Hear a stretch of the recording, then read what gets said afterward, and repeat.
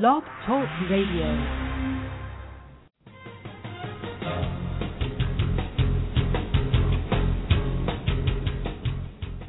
Today, here on Cincy Business Talk with Mike Roth, Cincinnati's most experienced Sandler trainer, we'll be talking to business leaders about how they have grown their businesses and people. We discuss new strategies, tactics, and philosophies which lead to positive growth in our marketplace. Our program is sponsored by Sandler Training by Roth & Associates. Each week, we'll talk with our best Cincinnati area top executives about their tools and insight. Our regular listeners will be given the edge that will help them win in a competitive environment which we live. Simple solutions to complex problems, which challenge all of us, are rarely correct. We will address complex problems or opportunities with appropriate solutions. If you have questions or comments, contact Mike at Mike Roth at rothconsulting.net or call Mike at 513-753-9400. Now your host, Cincinnati's most experienced Sandler trainer, Mike Roth. Thanks, Scott. This is Mike Roth. I'm here today with Jim Cimino. Welcome back, Jim. You are our first guest coming back for a second shot. Well, thanks. Today we're doing program number 28. In today's program, we're going to be talking about long-term strategic planning. What I figured I'd do before we actually get started with the show, I'd let everyone know about a couple of the interesting shows that we're going to have in the month of July. We have Ruth Ellerbush, who's an EMDR therapist, and she's going to be talking about how to get maximum performance out of people in sales. That's always an important thing, isn't it, Jim? It is. Okay, and we're going to have Ken Saunders from Search Engine Experts, who's a SEO specialty company, and he improves search engine performance so you get high ranks in generic search. Rick Slifer is going to talk about how to do business with the federal government. And on the 3rd of August, we're going to have Don Keller. He's the inbound president of the Rotary Club this year. He's also the president of Habinger, which I think is now owned by Huntington Bank, if I got that right. And we're going to be talking about some of the good that Rotary does in our community and why you might want to consider taking an invitation to come see and learn what Rotary is really all about. And on August 9th, we're going to have John Westheimer.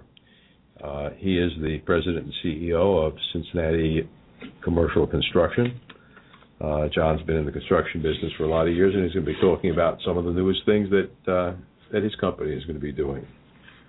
On the Sandler training calendar, we got a couple of really special programs in July. Next Monday, July 9th, we have a special President's Club workshop called Columbo, Mr. Not Okay. And let's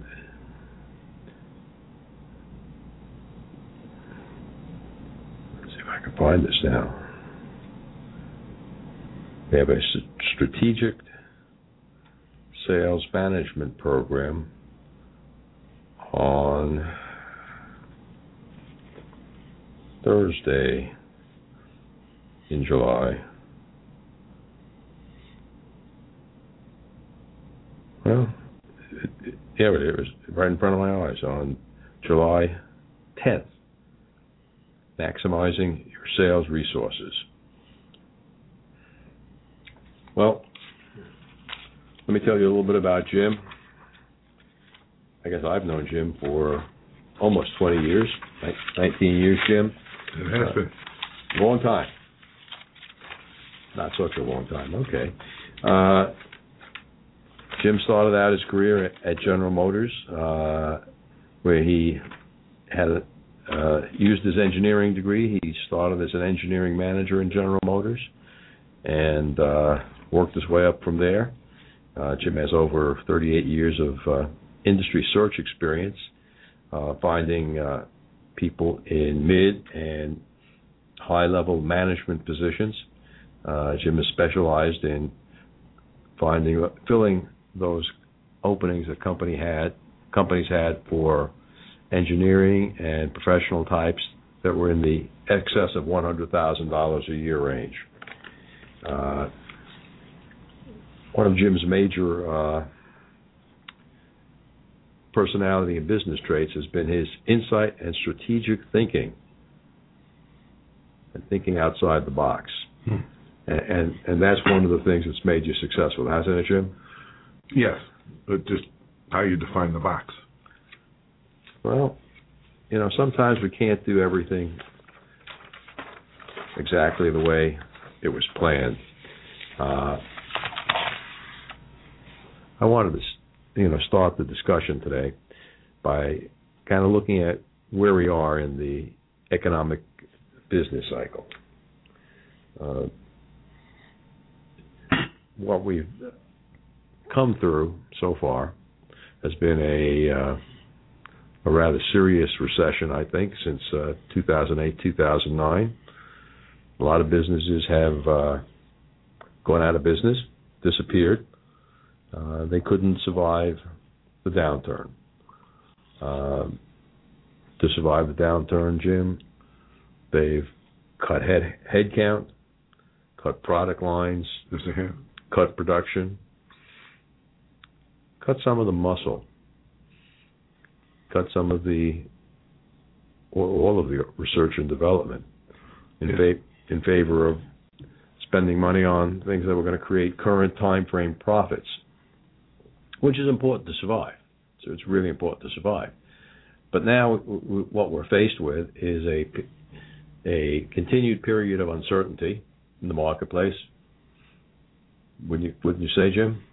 It certainly is. There's what's driving this thing as far as the reluctance in the marketplace to move forward is purely a fear of the unknown. At this point in time, most CEOs who ultimately control the purse strings are not certain what's going to happen in the business climate at or right after the election. They're looking at the possibility that there could be some serious tax considerations if Congress and the President don't act on certain tax cuts that are currently in place that are to expire on the 31st of December. And as the time frame gets closer, their attitude is, well, a year ago we needed to build and we needed to put things in place because it was still down the road. Today it's 4 or 5 months away, and they're saying, maybe we need to hang tight. 4 or 5 months isn't that long, and it could have a serious dramatic effect on our cash flow, depending upon how the events of the fall and ultimately the end of the year turn out. So that reluctance is actually being driven by a fear of the unknown. That unknown is based on the uncertainty that's coming primarily out of the Washington area. And until that settles in, people, CEOs, are not going to make major decisions. Good times, bad times. If you and I know what's going on and we therefore can control it, we can act accordingly. When you don't know what's going on, you tend to just lock yourself right where you are, and that's what's happening. Well, it's perspective, Jim. There's a lot of uncertainty in almost any marketplace. There's more uncertainty now than there's ever been. Some people say we're seeing an uptick in the marketplace. Some people say it's level. In fact, some people have told me it's going down. I was talking to another CEO of a company with about 12 employees who said, I'm going to grow. He's hiring new people. He is revising the strategy that he's had. Now, in a 12-person company, perhaps he can get away with doing it himself without any outside help. Mm-hmm. But what I wanted to talk about today, Jim, was a process for creating a strategic plan that could take your company from where we are today into 2014 as a prosperous company, almost no matter what your business was. Mm-hmm. Okay. Now, the process that we're going to talk about really isn't suitable for a small company with 1 or 2 people. No. But, let's take a 50-person company, Jim. Okay. In that 50-person company, how many exempt management people would you expect that there were before 2008? Well, probably anywhere from 10 to 15. 10 to 15. If they were 50 million, they were 50 people in the company. Their gross volume was how big? Oh, at 50, probably somewhere in the magnitude of 8 to 10 million. 8 to $10 million a year company. And what did they do to survive the economic downturn? Well, as their volume decreased, immediately they're going to start pulling the plug on those people that push the product out the door. And then behind that, they're going to start looking at the indirect labor, the kind of individuals that actually don't add value to today's production schedule, but rather to tomorrow, next week, next month, next year. And because those results are down the road and they need to pay the bills today, it's easier to rationalize eliminating those individuals and putting the money back to the bottom line. So you're going to find that before long, the people in the creative environment of the company, the people that are going to drive it next year and the year after, are the ones who begin to disappear. And without realizing it, the company has just mortgaged their future. Mortgaged their future. They've released people that were talented in key roles. Now the economy is beginning to turn around. Yes. Or B, even get tougher than it was.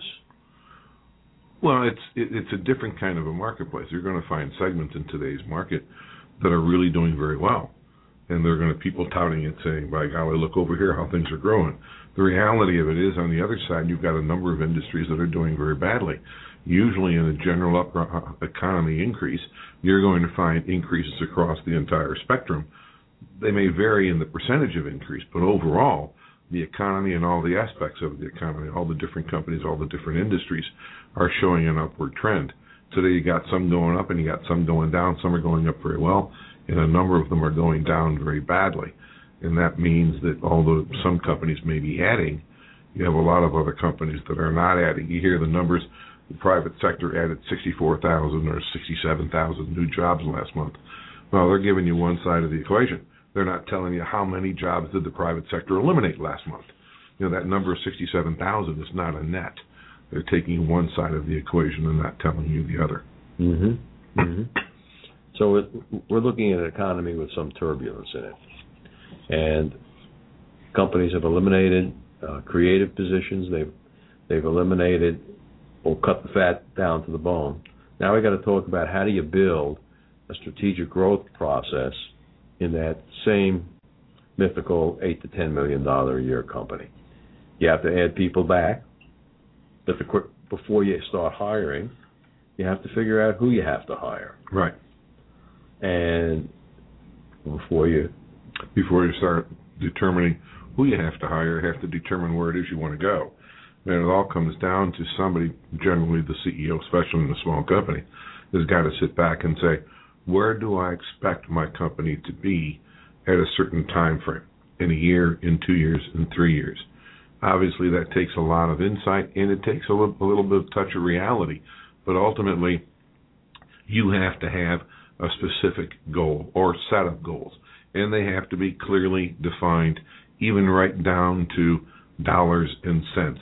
You can't say, I want to be a larger company, I want to be a $20 million company. You literally need to define that objective clearly and concisely. And until you do that, strategic planning is like building a house on sand. Right. So I want to get to how we do that. And what I'd like to present to the audience is a simple, effective process that we at Sandler can take a company through relatively painlessly and, relatively speaking, low cost, but can put that direction in place for the strategic plan over the next 2 years. Okay? The first step, I think we'll get to the first step after we take a short break. That fair, Jim? Works for me.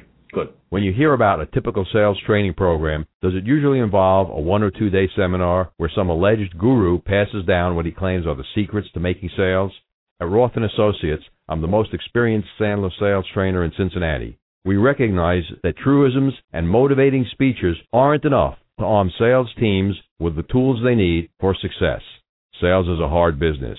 Typical sales training can only provide typical and disappointing results. At Roth & Associates, we use the Sandler methodology of continual reinforcement and ongoing training seminars along with individual coaching to ensure victory in the world of sales. We've been doing it here in Cincinnati for over 15 years. You won't fail because I won't let you. Roth & Associates, 513-646-6523. 513-646-6523. On the web at rothconsulting.net. Finding power in reinforcement. Jim, this is Mike Roth with Jim Cimino again, and we were talking about a new strategic long-term plan process that we can implement in small and medium-sized companies to create that long-term plan for the next 2 years to get people over the hump, and then we repeat the process. The first assumption that we're going to make, Jim, is that there is a management team. Sure. Whether it's 2 people or 10 people in this company. Obviously. The step would be first step is to analyze the strengths that the company has. Strengths could be the people they have in place. Could be the product line they currently sell. Could be the opportunity for an expanded product line. Strength could be their physical location. Well, the strengths, obviously, you go back to that, the goals and objectives. You need to understand that you may have good people, you may have a great location, you may have a great product line, but on the other hand, if the goal that you have actually established is something that these strengths do not enhance, then you've got to tie those strengths back to that goal. I've got a client that's exceptionally good. They're several $1 million in size, and what they do very well. They own their market. Literally, they're the 800-pound gorilla in the room, and they decided that they wanted to grow by 40-50% over the next 4 or 5 years. And so they hired a new business development individual and found out very quickly that what they did so well that they had literally engineered in the efficiency and engineered out the ability to do other kinds of work. Their flexibility was gone. So therefore, in order to get where they wanted to go, and they had their goals, they had their aspirations, they had everything laid out. This would be in the weaknesses segment, that they had created a great manufacturing process that was inflexible to build other products. Right. So they assumed that what they had was the strength, only to find out when comparing it against their goals and objectives, it really turned out to be other than the strength. Well, other than a strength, we would be calling it a straight shot a weakness. Yes. Okay? And I think one of the areas that management team has to really evaluate openly and with a great deal of frankness is what are our weaknesses. Jim, you run an HR firm, a placement firm, and you do that really well. Watched you do it for a lot of years. But I think it would be a really weak goal or mistake to decide to become an accounting firm.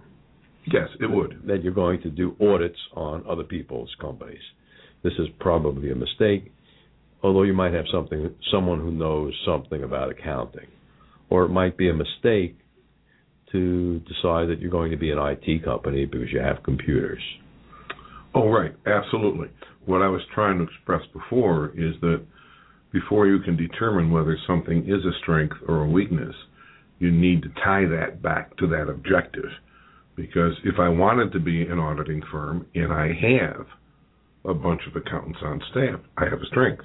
If I wanted to be an auditing firm and I started looking at my strengths, all of a sudden I'd realize that I don't have a strength.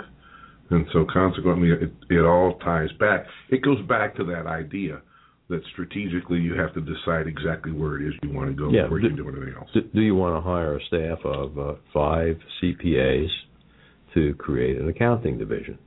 Does that make any sense at all? Right. In your case, I can't see how it would make much good sense, although someone else might look at a different business and say, yeah, we can create a whole new division to create a new revenue stream of $5 million over the next 2 years. But you have to look at the strengths of the company, where we're coming from, and the way. And I'm going to be real open and honest and tell people the way we're going to do this is anonymously. We're going to have all the 10 members of the management team give me a list of what they think their company's strengths are, the strengths of their department, so that we can create a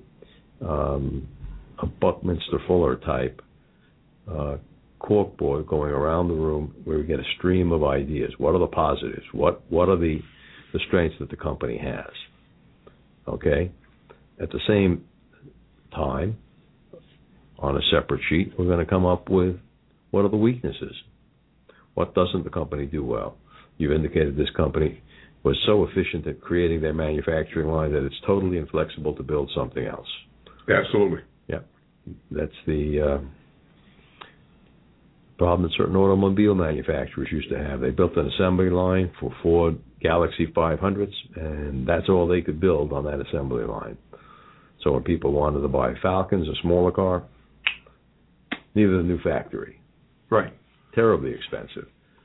So we're going to look at what are the weaknesses. Now, in the marketplace, we have to look at the third angle of this problem, which is the threats. Threats are what's happening in the competitive landscape. Who else is out there? What have my competitors been doing? Are they nipping on my heels? Are they going into different areas? What do I need to be aware of?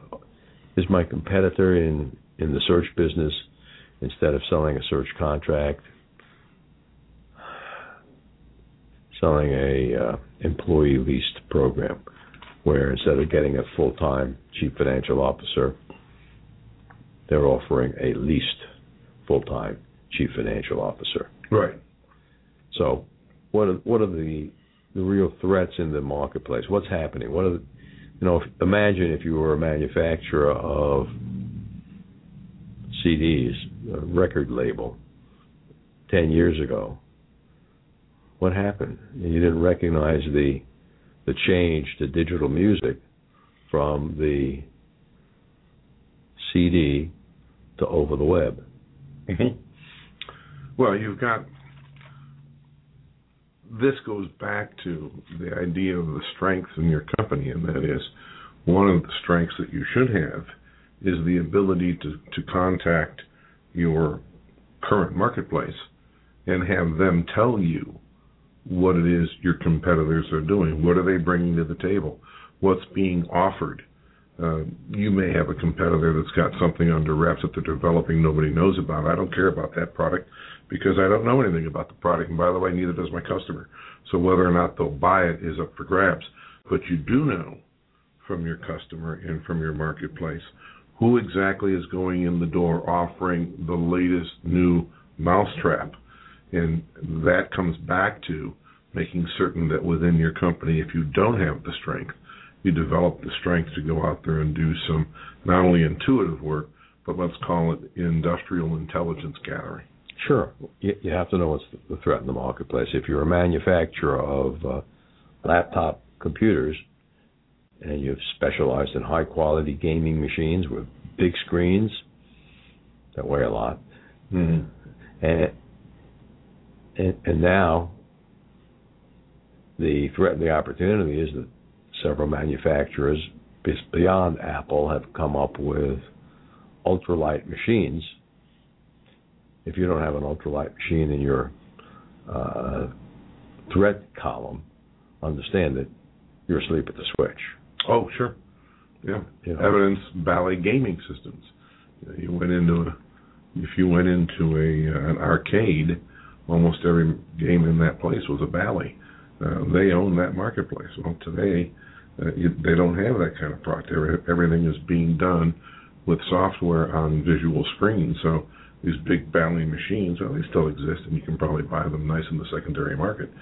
But I happen to know for a fact, because I was dealing with that particular company, that they are a shadow of what they used to be. Mm-hmm. They don't have the manpower because they weren't watching the threats in the marketplace. Right. Okay?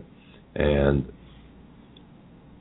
we're not saying here in the threats in the marketplace that every person in the management team is going to be addressed with the same degree of completeness, but all of the things that the management team observes in the marketplace as threats to what they're currently doing is really important. You know, if the company had a high reject rate, okay, if a company had a high rate of infant mortality, you need to address that and fix it. Well, each individual in the management team is going to be chartered with some aspect of that company, whether it's manufacturing, and depending upon the size, supply chain, sales, marketing, engineering, accounting, finance. Each of those ingredients have a factor in the marketplace. Your engineering people, your technology people should be chartered to know what's coming down the road in terms of new technology that impacts your ability to manufacture or your competition's ability. You say, what about finance? What do they need to do? Well, what's the latest thing in the means for providing your customer with a financing program or a pricing program based on perhaps new ingredients that are out in the marketplace? I know. And how long in the future do you want to take a look? I'm going to use high-definition television sets, mm-hmm. You know, widescreen. Jim, when's the first time you saw a widescreen set? Oh, gosh, I don't know. Maybe 10 years ago. I'd have to dig back in my memory. First time I saw a widescreen set, it was probably 1982 or 83. Wow. I saw the widescreen set at a private demonstration at a trade show in Las Vegas. It just, blew my mind. I never saw anything like this, the definition and the quality. Now, I knew I was looking at hand-built prototypes, but all of a sudden, if I was building old-style sets, I had to have to score this as a threat in the marketplace. Mm-hmm. Because if I don't adjust my company's build plans to build something like that, we've got trouble. Right. As I was saying, you go across the entire spectrum. And I know a company in Ohio that they went out and acquired a large piece of industrial property, and they demanded that their suppliers build a facility in that particular industrial complex. The reason for that is they wouldn't be shipping product 100 miles down the road. They'd be shipping product 150 yards down the road. You need to look at that. Are your customers starting to do that kind of a thing? If so, are you going to be left behind because you didn't become part of the new trend of literally building focused industrial complexes? Good. Let's take a short break, and we'll be right back with Jim Cimino. When you hear about a typical sales training program, does it usually involve a 1 or 2 day seminar where some alleged guru passes down what he claims are the secrets to making sales? At Roth & Associates, I'm the most experienced Sandler sales trainer in Cincinnati. We recognize that truisms and motivating speeches aren't enough to arm sales teams with the tools they need for success. Sales is a hard business. Typical sales training can only provide typical and disappointing results. At Roth & Associates, we use the Sandler methodology of continual reinforcement and ongoing training seminars along with individual coaching to ensure victory in the world of sales. We've been doing it here in Cincinnati for over 15 years. You won't fail because I won't let you. Roth & Associates, 513-646-6523. 513-646-6523. On the web at rothconsulting.net. Finding power in reinforcement. This is Mike Roth. I'm back here with Jim Cimino. So, Jim, we talked about first the strengths then the weaknesses, Right. threats by what's happening in the marketplace. During the break, you were talking about a company that completely changed its focus to from its customer base of end users to an intermediary that was selling to those end users. Actually leasing. It was a large equipment manufacturer, and they sold the end use of their product was primarily in construction, mining, etc. And over the progression of time, the end customer went from buying the machinery and inventorying it to renting it or leasing it. And so this manufacturer found out that the end customer, the end user, was not their customer. The rental companies like Aaron Rents and some of the others that are out there were really their customers. And so they had to make a change, because not only did they have to determine how we're going to approach these people, but a rental company like Aaron Rents doesn't buy the equipment either. They finance it. So the whole thing is no longer predicated on the distribution of the product. It's predicated on the cash flow. And so their financial people became an integral part of their marketing arm. So the whole company transitioned, and that's an important strategic change. It is. The strengths, weaknesses, threats. Now we're going to come to opportunities. This is the pie in the sky. This is where we take the same mythical companies, 10 people, and release them from reality and say, what we'd like you to do is tell us, at the 5,000 foot, the 10,000 foot, maybe even the 30,000 foot level, what do you see? What are the opportunities in the marketplace for your company? Can you convert to a company that's driven not by the end user, but by the finance arm? Who's actually buying? Well, again, anybody that's dedicated to their job. Let's talk about a vice president of engineering. He may be a VP of engineering, but he's an engineer at heart. He graduated college with an engineering degree, and he or she has always come up through that rank. So it's the old adage, once a blank, fill in the space, always. And if you ask your vice president of engineering, if I turned you loose based on what we do, based on the kind of strengths that you think we've got, and I said to you, clean sheet of paper, where would you want to go with the next kind of projects that you have that you could run in your department? That individual would have a list of projects, products, things to investigate, because their mind works that way. If you go to the sales and marketing people, I guarantee you, the head of the sales and marketing area has been looking and sniffing around markets and customers in areas where they say, I've been hearing in the marketplace that there's a need for, and if we could just, that doesn't have anything to do with your capabilities, because as you say, you're turning these people loose and saying, clean sheet of paper, no restrictions, where would you want to go? So each and every one of your key senior staff people have become aware of things that they wish they could do if they just had the ability and were unfettered in terms of being able to do it. So that's the list that you want. The clean piece of paper list. Now, the opportunity. Let's talk about a case of a really large company that's gotten themselves in a lot of trouble. Is this company called BlackBerry or RIM? Right. They attempted one product that was out of the box with this BlackBerry tablet.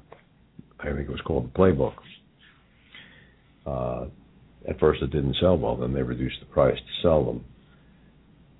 If we gave a set of engineers over at BlackBerry a clean sheet of paper and said, hey, we will engineer and build a new product, what is it? Well, it could very well be something that provides the function that tablet did, but to me, the problem with what they did was a me too. They had a competitor. Well, they got to the marketplace. They looked at the competitor's piece. They may have even reverse engineered part of it, and they said, "Okay, here I come. I got the same thing too." Well, if you're out in the marketplace, unless it's a matter of price, Why do you want to buy a Me Too? So consequently, the objective should have been not to come to the marketplace with something that's like, I got one too, is to turn your engineers loose and say, okay, if we're going to go into the marketplace and we're going to provide the function, the capability, the service that our customer wants that looks like something of this nature, what would it be?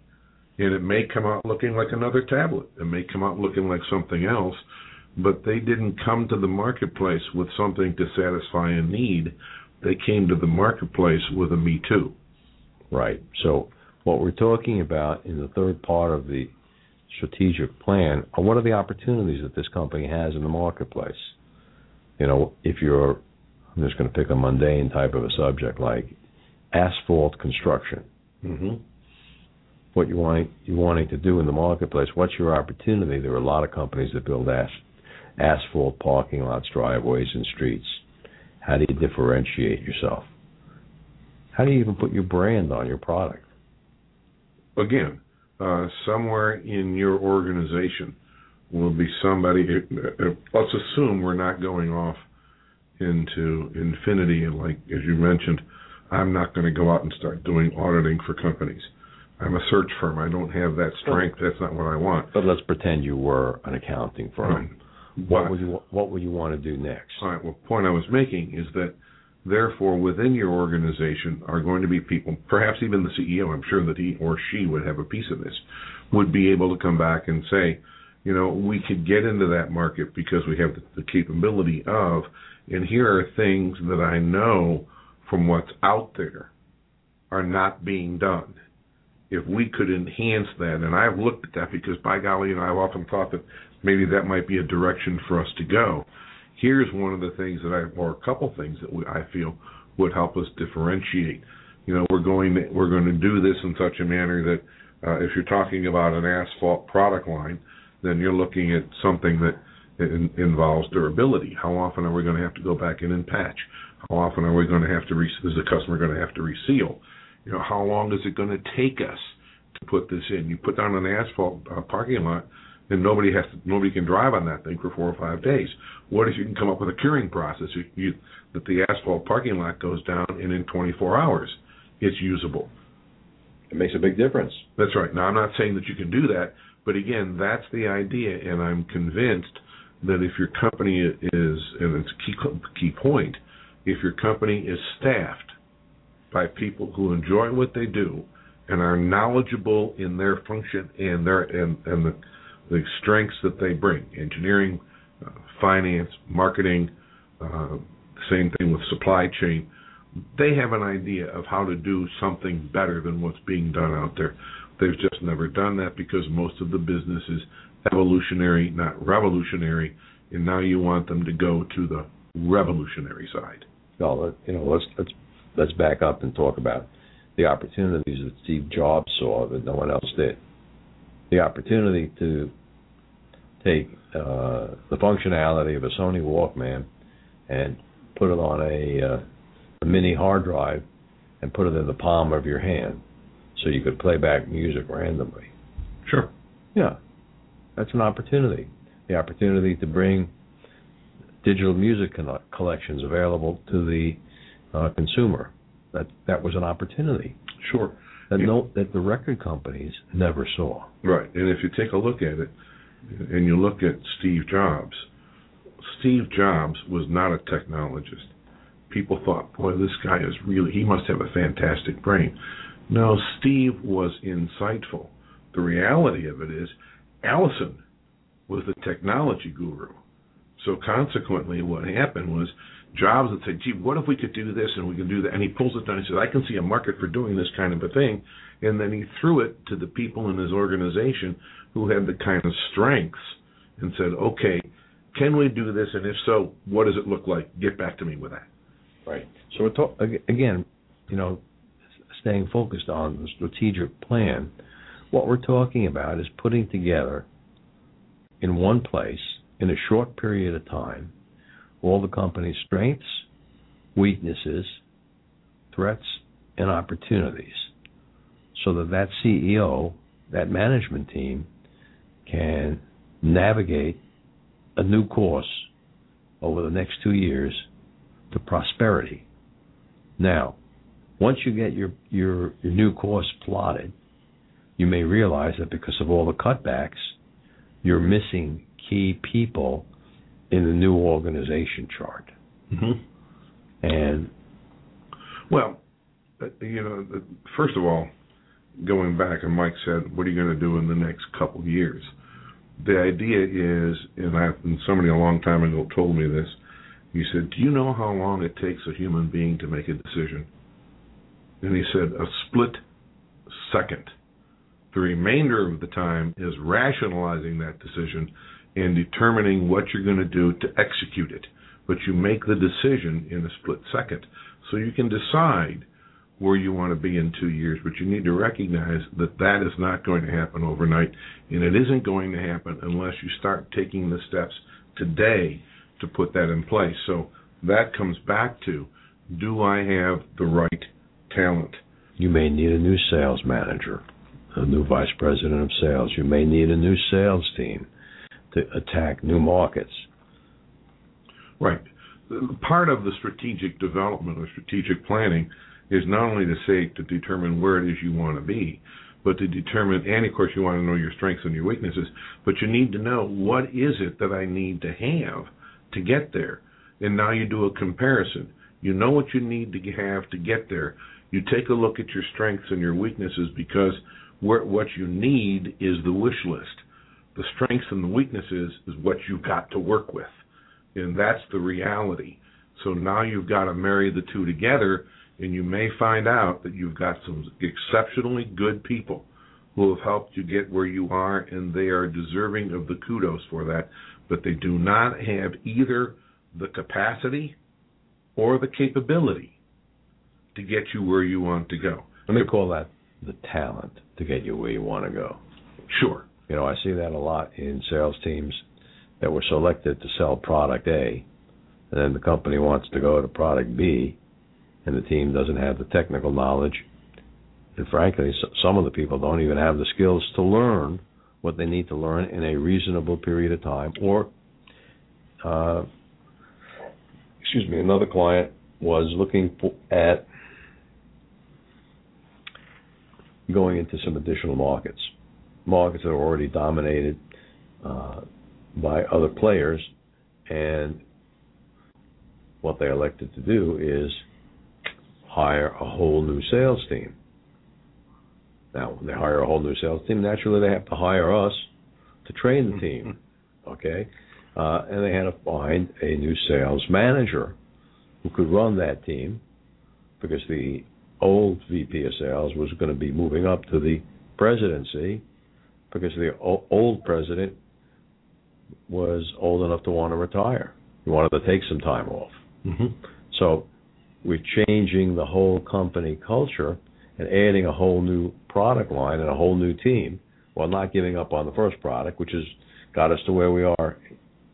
So we created a new strategic plan to move from where we are to where we want to go over the next 2 years. Now, recognize fully that a strategic plan is not something that stands still. We plan it for two years. We may need to revise it at 18 months. Oh, very definitely. I've heard too many times in the years past of companies saying, we did a 5-year plan. And I said, where's your 5-year plan? And the director I'm talking to opens up the bottom drawer in his desk drawer and he says, there it is. Yeah, usually it's up on the bookshelves. Yeah, and I said, well, it looks like you got 2 or 3 things done. Well, that's the 5-year plan before that, and then the 5-year plan before that. It was a great mental task that absolutely goes nowhere. So if I could back up, the first important ingredient to the entire aspect of strategic planning is that, if I could use an old Kentucky term, the fish stinks from the head first. That means before anything is going to change or improve, you have to have a senior management team, and specifically a CEO who is insightful enough to know what they are capable of doing, to know what he or she is not capable of doing, and then being able to fill those voids at that level. Mike, you mentioned about the old VP of sales is now going to move up to become the president. Well, if the old VP of sales has still got his feet mired in the concrete of the way we did things in the markets we were in before, then unless that individual is insightful enough and, if you will, is movable enough, I'm looking for a term here, agile enough, to be able to recognize the value of moving in other directions, and the idea that not only does he know what he knows, he also knows what he doesn't know, and is willing to filter that through that organizational structure, the whole thing falls apart. It becomes one of those 5-year plans sitting in the bottom of somebody's desk. And strategic planning doesn't mean that you're going to open up a new city, build a new office, staff a new office, and then look for customers. I'm describing exactly what a company did in the market research area. Terrible idea. They built a beautiful facility in what I'm going to call the right place, and then discovered they had no one to sell the time in the research facility. So they were putting the wrong end of the wagon first. What they really needed was a high-power salesperson 6 months before the center was complete. Instead, they completed the center, and then they sent in 2 operations people, nice ladies, but they were not salespeople. They were not going to aggressively go into the marketplace and find the opportunities. So each one of these strategic plans has to be well thought out with goals in mind of where we want to get to. Jim, we're going to take a short break and listen to a Sandler Rule, and we'll be back in less than 2 minutes.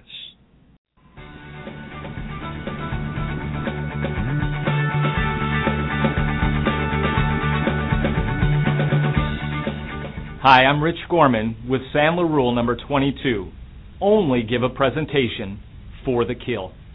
A skilled hunter knows how to track his prey cautiously and patiently and waits for the exact moment to fire his shot. He waits to make sure that his prize target is lined squarely in the crosshairs of his scope before pulling the trigger. As salespeople, our process should be very similar. We have a responsibility to make sure we know exactly what that prospect's needs and wants are and how our product or service can fulfill them. We also need to know exactly how much the prospect is willing to commit in terms of time, resources, and money to solving their problem. And we need to know the decision-making process that the prospect is going to go through in order to evaluate our product. And probably most importantly, we need to let the prospect know that we expect a decision at the end of our presentation. Only once we have a fully qualified prospect do we fire our kill shot and deliver the presentation. I'm Rich Gorman with Sandler Rule number 22. Only give a presentation for the kill.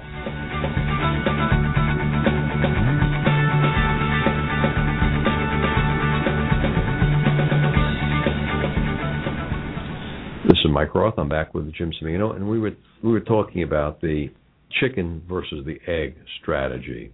Do you build a new facility first, or do you sell the capabilities of the new facility first, Jim? Well, it's a matter of where do you put your money. You have to invest before things happen. You can't suddenly go out and say, I got the sales, and I'm going to hire the sales team to cover the customers. I'm going to build the manufacturing to do that. You can't do that because it won't happen. But you have to strategically work with manpower. A friend of mine, one of my clients, said to me 2 months ago, which was the first time I had heard it in 40 years. He said, buildings and money don't build companies. People build companies. So if you want to get to a certain point, you need to determine what kind of human capital do you need to get you there. And that is an investment on the front end. You need to do that, and then you need to have those people fully focused on the goals and objectives that you want. From there, you can start creating the customer demand, and you can start talking about physical plants and machinery and equipment. But you can't build machinery and equipment and then go out and get the customers. That's backwards. But you can't also take an organization that you currently have that's, let's say, it is operating at near its capacity, because in today's market, they are. Companies have become so lean today that they really don't have a lot of flexibility left in their workforce to add an extra 10, 15, 20%. It's not there.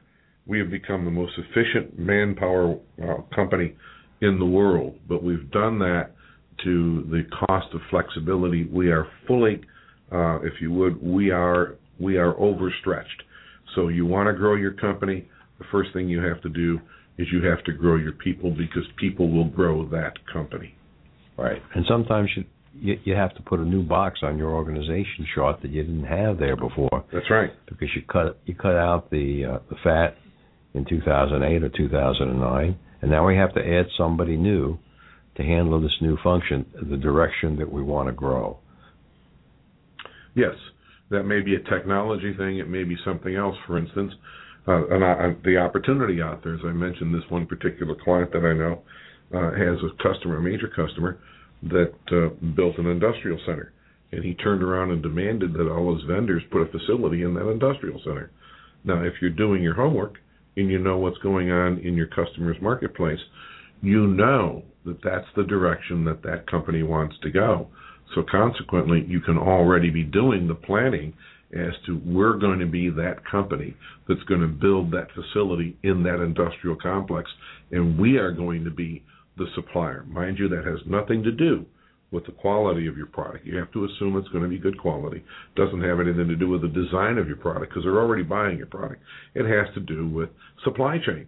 So consequently, you need a supply chain guru who's going to be able to come in and set this up, so that not only can you put your facility there to be able to supply his plant, which is just down the road, but you also have to figure, if I do that, what happens to my suppliers in terms of their ability to get the product to me? Because if I reduce my cost in getting it to my customer, but I increase my cost in getting the materials to me, that's a no-win.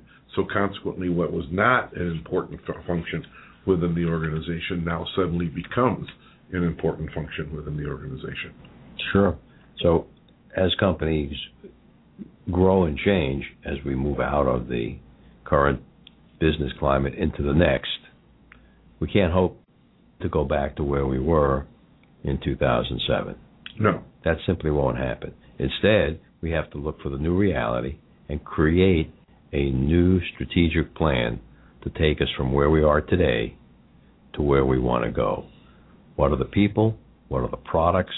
What are the adjustments we have to take internally to deal with the threats? We certainly don't want to be a RIM that waited for 5 or 7 years before deciding that they had to react and build a better product, because their reaction products were Me Too, and frankly, I thought poor. Well, it was interesting. When I was really young, at first graduated college, I ended up in the product development engineering function within General Motors. And as I got good enough, I was promoted and started to get involved in various meetings and some of the lower strategic kind of things that I really loved, because they were a big company. But one of the things that surprised me is that when the company was doing exceptionally well, they put a lot of pressure on cost reduction and efficiency. And you'd sit back and say, well, wait a minute, we're literally printing money. Why is all this pressure? And the philosophy was, because, believe it or not, with us making all this money, we now have the latitude to be able to do things like become more efficient. We can take the time to study that. We can take the time to change things.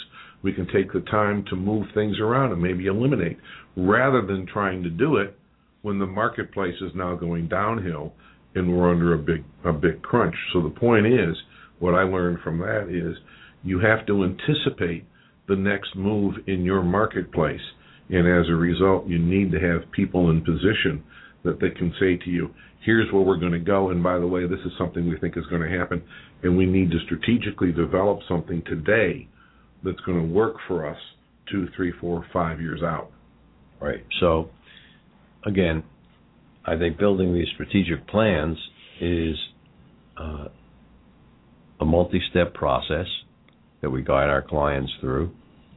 We help them identify the most important strengths that we need to build on, the weaknesses that we have to, the holes in our armor that we have to plug, the threats and opportunities right there in our marketplace that we may not be aware of, and definitely the opportunities that we want to take advantage of. Because we're there providing product A, we may want to provide product B and service C. Well, the other thing that comes into place with that is that this is a dynamic environment. You can't do strategic planning today, put all your managers in a closed room at a hotel or resort for 3 or 4 or 5 days, and you come up with this thing, and then you go back and say, now that it's all done, we can start executing. Strategic planning is truly an ongoing dynamic thing. And the reason is there are things out there on which you have based some of your strategic planning over which you have very little control. Your customer is going to change. Your competitors are going to react. The economy is going to move. So consequently, if you do a strategic plan and hang it on the wall and let everybody work to that plan, and you take it out once every 6 months or once a year and take a look at it and see where you're going, you've taken the initiative to get in front of the curve, only to find out that you've fallen behind the curve. Right. Strategic planning is a dynamic environment. I think that these consultants that come out, whether it's for a non-profit or a for-profit, and sell them a strategic plan, these 1 to 2 day management retreats, sometimes ought to be taken out and shot, lined up against the wall. I think that when you do a long-term strategic plan, you ought to be bringing the consultants in to execute pieces of the plan so that the plan actually gets executed. I've watched strategic plans that have a good intent simply become lip service because the boards of directors and the management team didn't buy into it. It wasn't fully their idea, and they weren't ready to implement it. What we're talking about is a new process and something that maybe a CEO who's listening might be interested in. Jim, if they want to get a hold of you to talk a little bit more about it, how do they do that? Email and or phone. The phone number is a direct number. It's 513-204-2302. That rings on my desk. We've got a main number, but you're going to go through some call directors and some other people. You can call me directly, 513-204-2302. Or my direct private email is jcimino, and that's CIMINO, @executivesearch.net. And that will show up right on my screen. And I do respond to emails, even if it's to say, sorry, there's nothing we can do, or gee, thanks, but not at this time. I feel if somebody takes the time to call me or takes the time to send me an email, I can take the courtesy to take a few seconds and respond. So you reach out to me, I will get back to you. And if anyone wants to talk to me about the strategic plan and how it might be implemented in their company, feel free to pick up the phone and give me a call. My direct line is 513-646-6523. Jim, any closing words before we finish the show? Yeah, I was going to expand on just one thing, talking about being dynamic, and that is if you've ever heard some of your best generals, they tell you that a battle plan is only good until the battle begins and then it goes out the window. It's the same thing with the strategic plan. A strategic plan is only good until you start implementing it, and then your customer or your competitors or somebody else are going to come into play, and they're going to recognize it. They're going to start seeing what's going on. So you need to recognize that plan is as good as it is only until the day you start to implement it, and then from that point on, you need to be delegating, you need to be checking, you need to be revising, you need to make certain that it becomes a dynamic process as opposed to a static piece of paper. I appreciate you coming in, Jim, and perhaps we'll have you back again. Thanks, everyone, for listening. Again, this is Mike Roth and Jim Cimino on Cincinnati Business Talk. And Scott, why don't you take it away? Thanks for listening. If you have questions or comments, contact Mike at mikeroth@rothconsulting.net or call Mike at 513-753-9400.